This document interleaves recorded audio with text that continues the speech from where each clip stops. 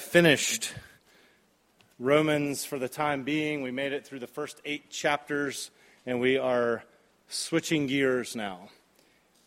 And we're having what we might call a one-off, where we're going to talk about prayer this week. We might do it next week, but my aspiration for us and Corby's as well is that we talk about prayer this week, and then for the next few weeks we're going to do, as we often do in the fall, and readdress and reacquaint ourselves with our anchoring aspirations as a church, our raison d'etre, as the Nathan, Arizona might say. You should consider yourself culturally illiterate if you don't understand that. Raising Arizona. Read the Bible and learn Raising Arizona.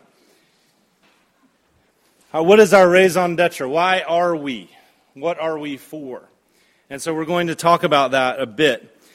And so in advance of that, though, we're going to talk about this undercurrent, this movement of God's electricity through us that empowers all that we do, called prayer. And we're going to talk about it because even though we hear lots of things about prayer, and most of us in here have done a good bit of praying at varying levels and varying kinds of intensities with varying levels of success, it is something that the Bible makes a great bit of fuss about that to us often feels like a whole lot of nothing. And that is the rub in so much of the spiritual life. That's something that seems so important, so vital, so crucial, so evident. For instance, in the life of the Son of God, who was fully God and fully man, one of the things apparently about him was that he was all the time praying at the most inconvenient times. He had no clear sense of the value of a dollar. He had no clear sense of how you actually get things done in the world. He had no Twitter following. He had no social media presence. He did not even write a book. And yet we are talking about him today. But we're told in the Gospel of Luke, for instance, and in Mark, of Jesus often retiring to lonely places to pray. There's a recognition that in our own cosmic loneliness, as image bearers, if we're going to cooperate God in the healing of the world, if we're going to actually adequately represent the God who's remaking us in his image, as people who have charge of the earth, to steward it, to be guardians of it, to let Christ's love run wild through it, we have to have something to do with God. And we see Jesus doing that all the time, spending the night in prayer, being at prayer, and his disciples coming to him and say, where have you been? We've got a full slate today. We've already released it to the press. You're supposed to be in front of the podium in 15 minutes. And we find out he's been praying. And then you hear things, weird things, like Dave Conish just read from the psalmist, who speaks about having bitter adversaries, who speaks about being stabbed in the back, vilified, ostracized, alienated, and alone. And he don't take it to the streets. He's the king. And he consoles himself not by saying, well, if I say it's legal, I'm the president. Instead, he says, but I'm a man of prayer. What a weird thing to say. No sane person in our times would console themselves at their business, in the middle of vast social problems, in times of economic tumult or personal travail, would console themselves by saying, well, I don't have any money, and I'm stuck in a miry pit of depression, and at least my business is tanking, the opposite of banking. But at least I'm a person of prayer. Not many people think that way. But I would like us to. And it's interesting as we get here to Luke chapter 11, this famous passage, the disciples have obviously seen Jesus pray. They've obviously been aware of his interaction with God, and so they say, won't you teach us how to do that? They know he's the prophet who has come into the world that was long expected, mighty in word and in deed. And he has this power. And he has this accessibility. And so they want to know, hey, we want to have something to do with God. And it seems like talking to him is a big part of that. Can you show us how to do it? Teach us to pray. And so Jesus does. And he gives them what we call the Lord's Prayer, which we said earlier. He says a critical aspect of this is recognizing the one with whom we interact is already favorably disposed toward us. Father, you're pre-loved, remember? He's already interested. His listening is a vacuum that sucks prayers out of you. The fact that you want to pray in the first place means he's already paying attention to you. He shows his love for us, says Dietrich Bonhoeffer in this, not only that he gives us his word, but that he lends us his ear. He's a father. Prayer has at its core the desire to make God's name hold its rightful place in the world. Because when God's name is seen as lovely, magnificent, and wondrous, then people and things get to live in the right order, and not cattywampus, sideways or upside down. And so he says, you ask for God's rule, the way it's done in heavens, that should happen on the earth. Let people be favorably disposed to wanting what God wants, and then give us the stuff we need, like our daily bread, and to be cleansed because we have a boatload of shameful enterprises that we're suppressing and acting on, that we're aware of, and we can't forgive ourselves. Trying to forgive yourself, says Frederick Buechner, is like trying to sit in your own lap. And so Jesus says a primary aspect of prayer is asking for God to shatter the slate that would keep score against us, and to help us to shatter the slates of the people who have wronged us, and then not to leave us for one single minute. Lead us not to temptation. Don't abandon us for a second because we don't trust ourselves. And we know that we're too fragile, and the world's too dangerous, and our enemy is too fierce for us to ever for a second operate without divine assistance.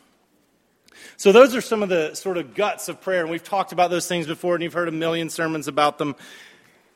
But what I'm interested in is the little story that Jesus tells, which you've probably heard before as well. Because just as important, really, as telling us what to pray, is giving us a certain kind of permission for how to pray. In fact, if you're just told, say these words to God, let your prayers have these kinds of contents, this kind of framework, this kind of focus. If you don't have anything else, then probably you're going to pray in a very stiff way that bores the heck out of you, which means you won't be praying very much or very often or very expectantly, and it won't be any kind of joyful thing at all. And you sure won't do it so much that people say, holy cow, you pray a lot. Why is that? You won't. Unless you understand some of the things that Jesus says, like this. Here's how you should pray. Here's the manner in which you may approach God. Here is divine permission for you. You have permission. And this is what I want for you today. I want you to know that you have Jesus' permission to be bothersome to him. You have Jesus' permission to be bothersome to him, to bother him frequently about all manner of things. He says, suppose one of you has a friend. It's a far stretch, but suppose. A friend. He doesn't say lots of friends, he just says a friend. And he goes to him at midnight and he says, friend, lend me 3 loaves of bread, because a friend of mine's on a journey, has come before me, I have nothing to set before him.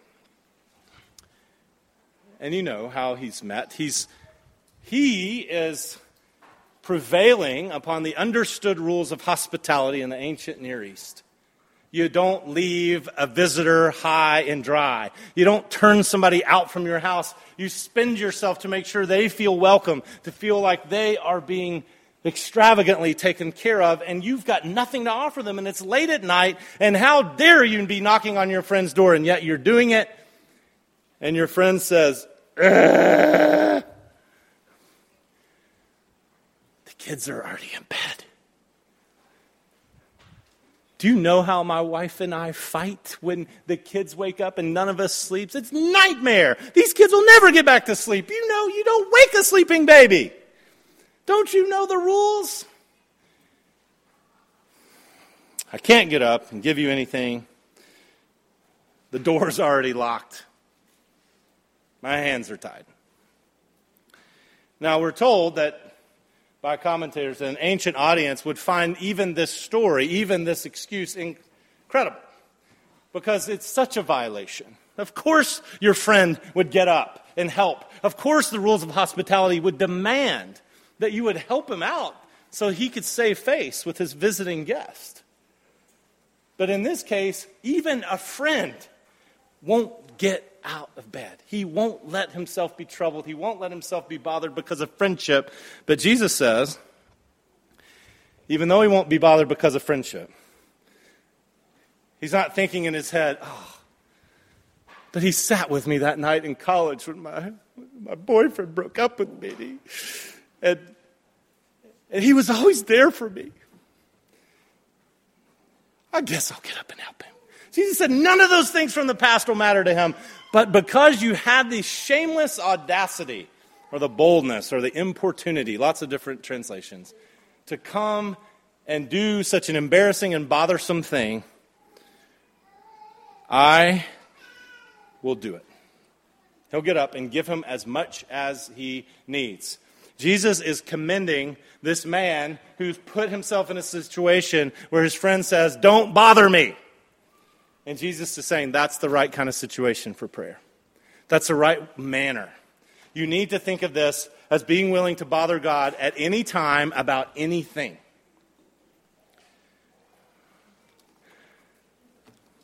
It's a really helpful piece of advice because a lot of us spend our time listening to the perennial suggestion of the white witch to Diggory, who said, "You're all by yourself, and the lion is far, far away." We live in a time when most of the people here around are suffering from a deep kind of cosmic loneliness. We're by ourselves. We have no help, and the lion, the Christ, God himself, is far, far away. And Jesus says, here's who I commend. The person who's willing to bang on God's door at all hours for any manner of things because he's so desperate that he doesn't care if he's being a bother. She doesn't mind if she's overstepping her bounds. She just steps in there and asks. Do you know the story of George Muller? George Muller he had a huge social media platform. He had a tribe of some 200,000 followers on Instagram. This is ancient, 19th century England, and he didn't have any social media, okay? The other congregation, even though it's earlier, they're a little livelier than you guys. He had care of a lot of orphans, lots and lots of orphans. And he had a theory where he would never ask anybody for money. He would just ask God because God said he'd care for orphans. And so he cared for tons and tons of orphans, but all he had to do was care for hundreds of orphans, fund the entire enterprise, feed them daily, and make sure they were educated and make sure they were boarded. Other than that, he was a pretty free from responsibility dude. And he was asked at some point, because people are always curious about his prayer life. They were curious because he had all these stunning answers to prayer. How many hours a day do you pray? How much do you pray? And he gave an answer that's not dissimilar to all the people we talk about today in the church.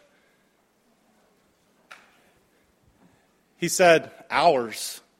I pray hours a day. I pray upon waking, and I pray throughout the day, and I pray upon sleeping, and I pray when I'm taking my meals. I pray throughout the day, and I've seen thousands of prayers answered. When I get in my head that a prayer I have would be for the glory of God, if I get it in my crawl, as they say, stuck in there, and I'm convinced that should God answer this, it would be magnificent for his reputation, and it would be beneficial for a great number of people, then I pray it until I get it.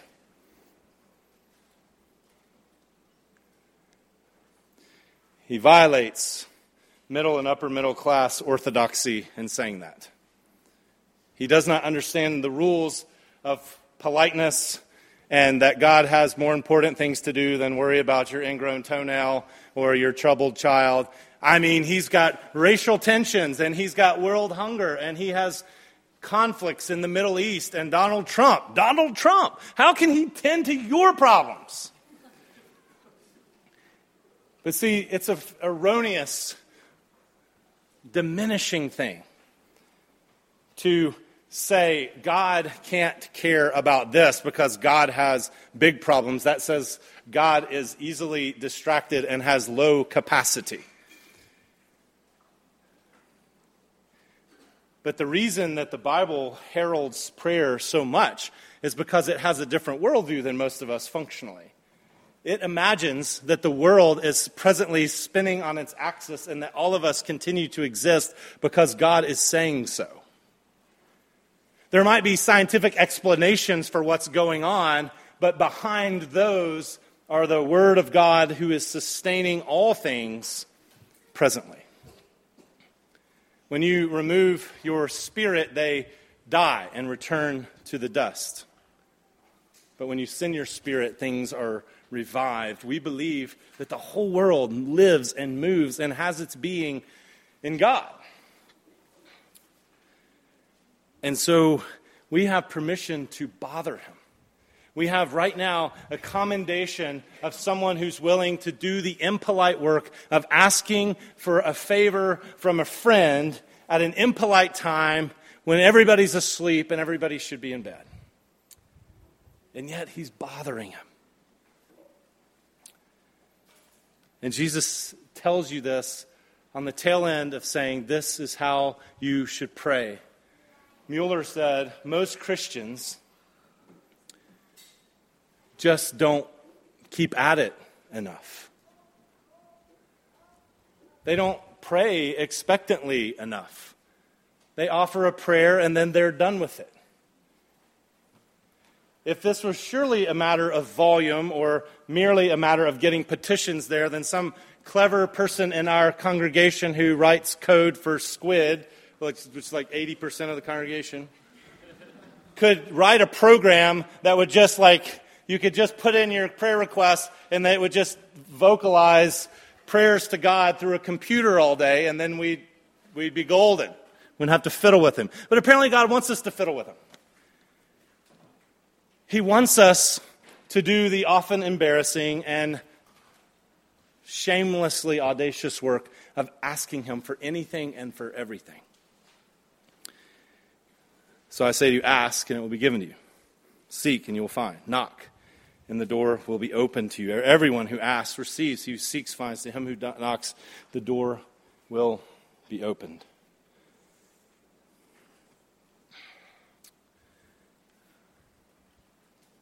Do you ever wonder why in our present world, where there is an increasing number of people who graduate college and they want to go into tech work, or they might want to go into community development if they go to Covenant College, or they want to go into various kinds of callings, the one calling I've never heard anybody say coming out of college is, I cannot wait to go work somewhere where I can raise money for that organization.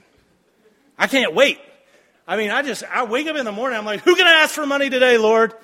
And when I can't wait, I'm going to go get a job. And when they say, here's the salary, I'm going to say, no, what are you kidding? You save that. I want to raise my own salary because that's fun. I want everybody to like me. So I want to ask people for money for a living.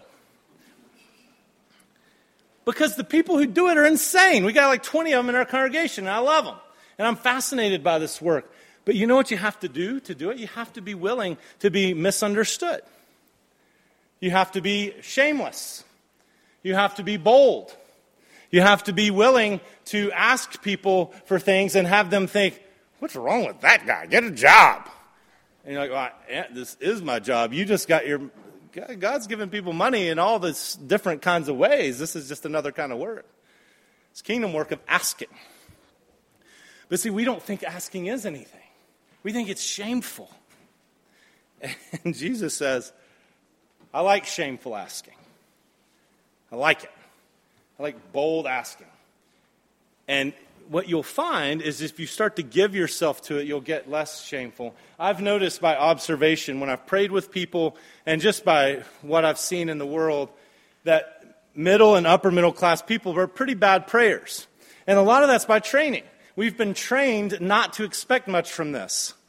We've been trained that's irresponsible, that the primary responsibility in the world that you have is to make good plans and to be on time and to work overtime and to save for your 401k, and you will get no divine assistance in this.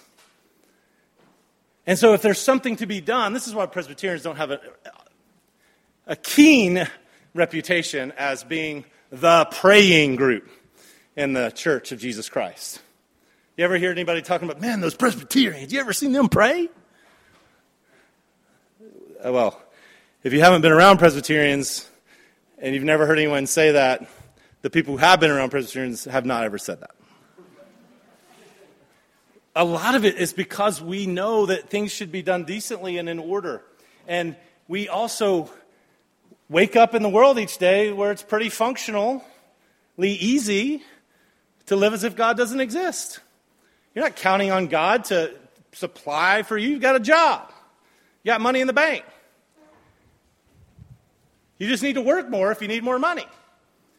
You need to borrow. You got access to debt. If something needs to happen, you'll call your friend. You can't get into the doctor's office? Well, you'll call the doctor because you're buddies. Y'all play golf together. Your son needs a job? Well, just call your friend who owns companies and has a position to give jobs. You know a guy who can get you a car and a guy who can get your daughter work. You know somebody who works at that college, at that school. You've got connections. The more connections you have, the more resources you have, the more competencies you have, the less likely prayer will seem like anything to you. So you're going to have to try it out. You're going to have to think of it as an addendum and think, I wonder if there was ever anybody who had more connections than me, who was incredibly powerful, who could say walk on water and restore sight to the blind and give hearing to the deaf and cause people who had seizures to stop having them and put them in the right mind, maybe who could defeat death and be raised from the dead and then ascend into heaven and rule all things with the power of his might. I wonder if there was anybody like that who prayed disproportionately much. And then you'd have to say, So this isn't actually a function of how many muscles you've got or how many degrees or how many business contacts or how many clients. This is a thing that being the image of God is. You connect with God, you unburden with him, and you're bothersome with him, and you expect him to do stuff, and this is one of the ways that things get done. I want for you to learn this. I want for you to know you have permission to be bothersome to God. Because he's invited you to ask and to seek and to knock. And we start to say, yeah, I tried that. It doesn't work. I prayed and I didn't get it. They weren't healed. They weren't fixed. They weren't changed. And that's sometimes the case. The Bible does way more encouraging you to keep at it than it does of trying to answer why on specific instances your prayers aren't immediately complied with. It seems like it just wants you to come after God, to remember that the lion is not actually far away and that you're not actually alone, that you have a resource in the heavens, a Father who is for you, who wants to answer.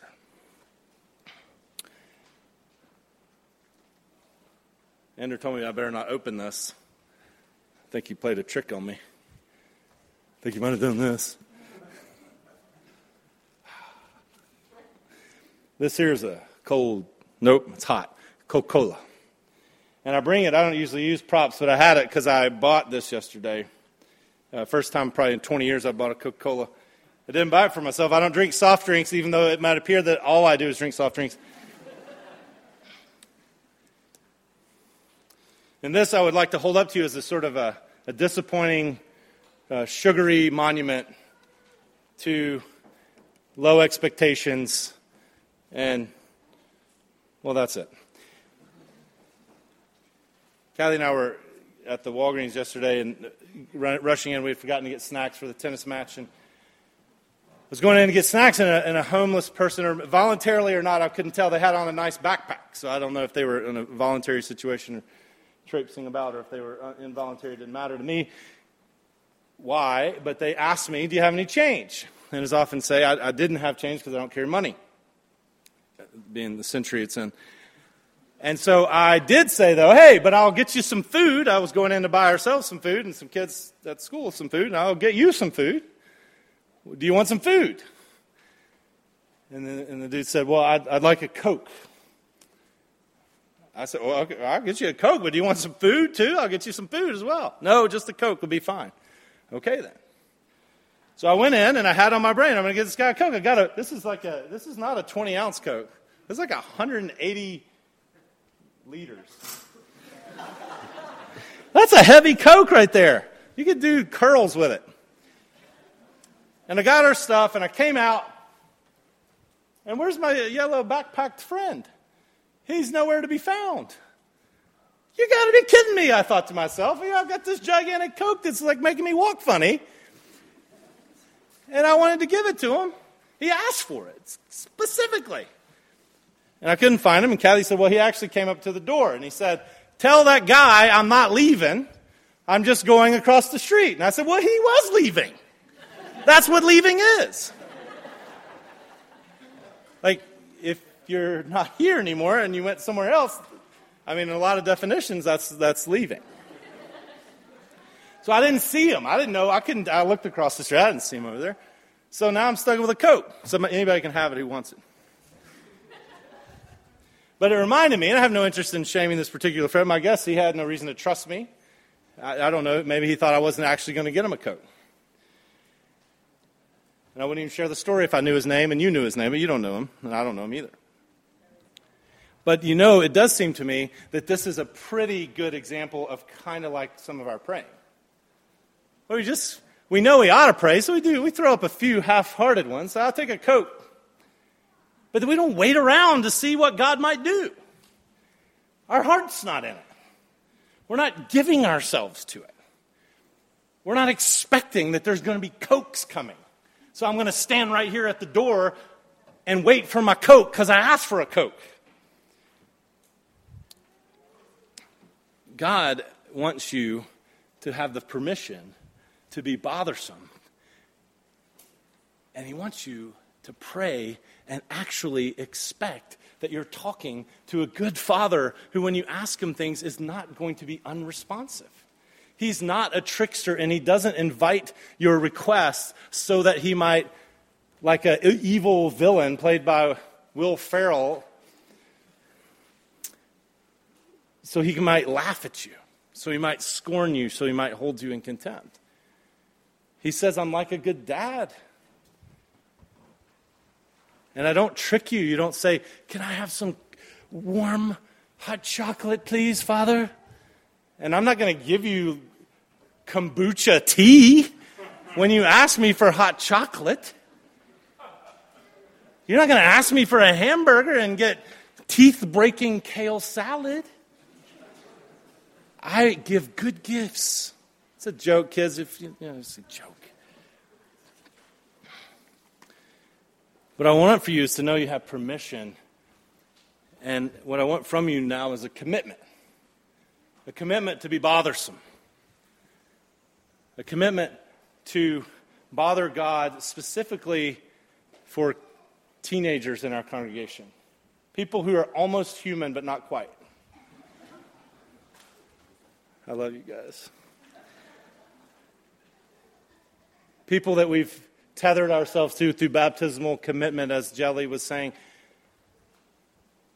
People that we want to expect God to give His Holy Spirit to cause personal Pentecost to well up in their lives.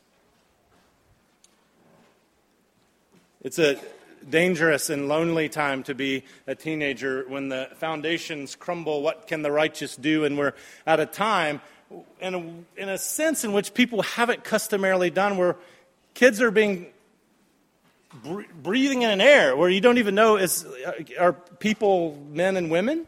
Does that even exist? Is gender fully only a construct? Is there any such a thing as biological sex? Is there a God? Am I self-determined, or am I determined by a relationship with the one who made me? Is God involved in the world? Or is it for me to figure out, am I purely the result of my desires? Do I self-identify and decide what I am? Or does someone else decide who I am? Because it makes all the difference in the world. If I'm merely what I can think of myself, I'm destined to being tortured inside, deeply conflicted, constantly a wreck.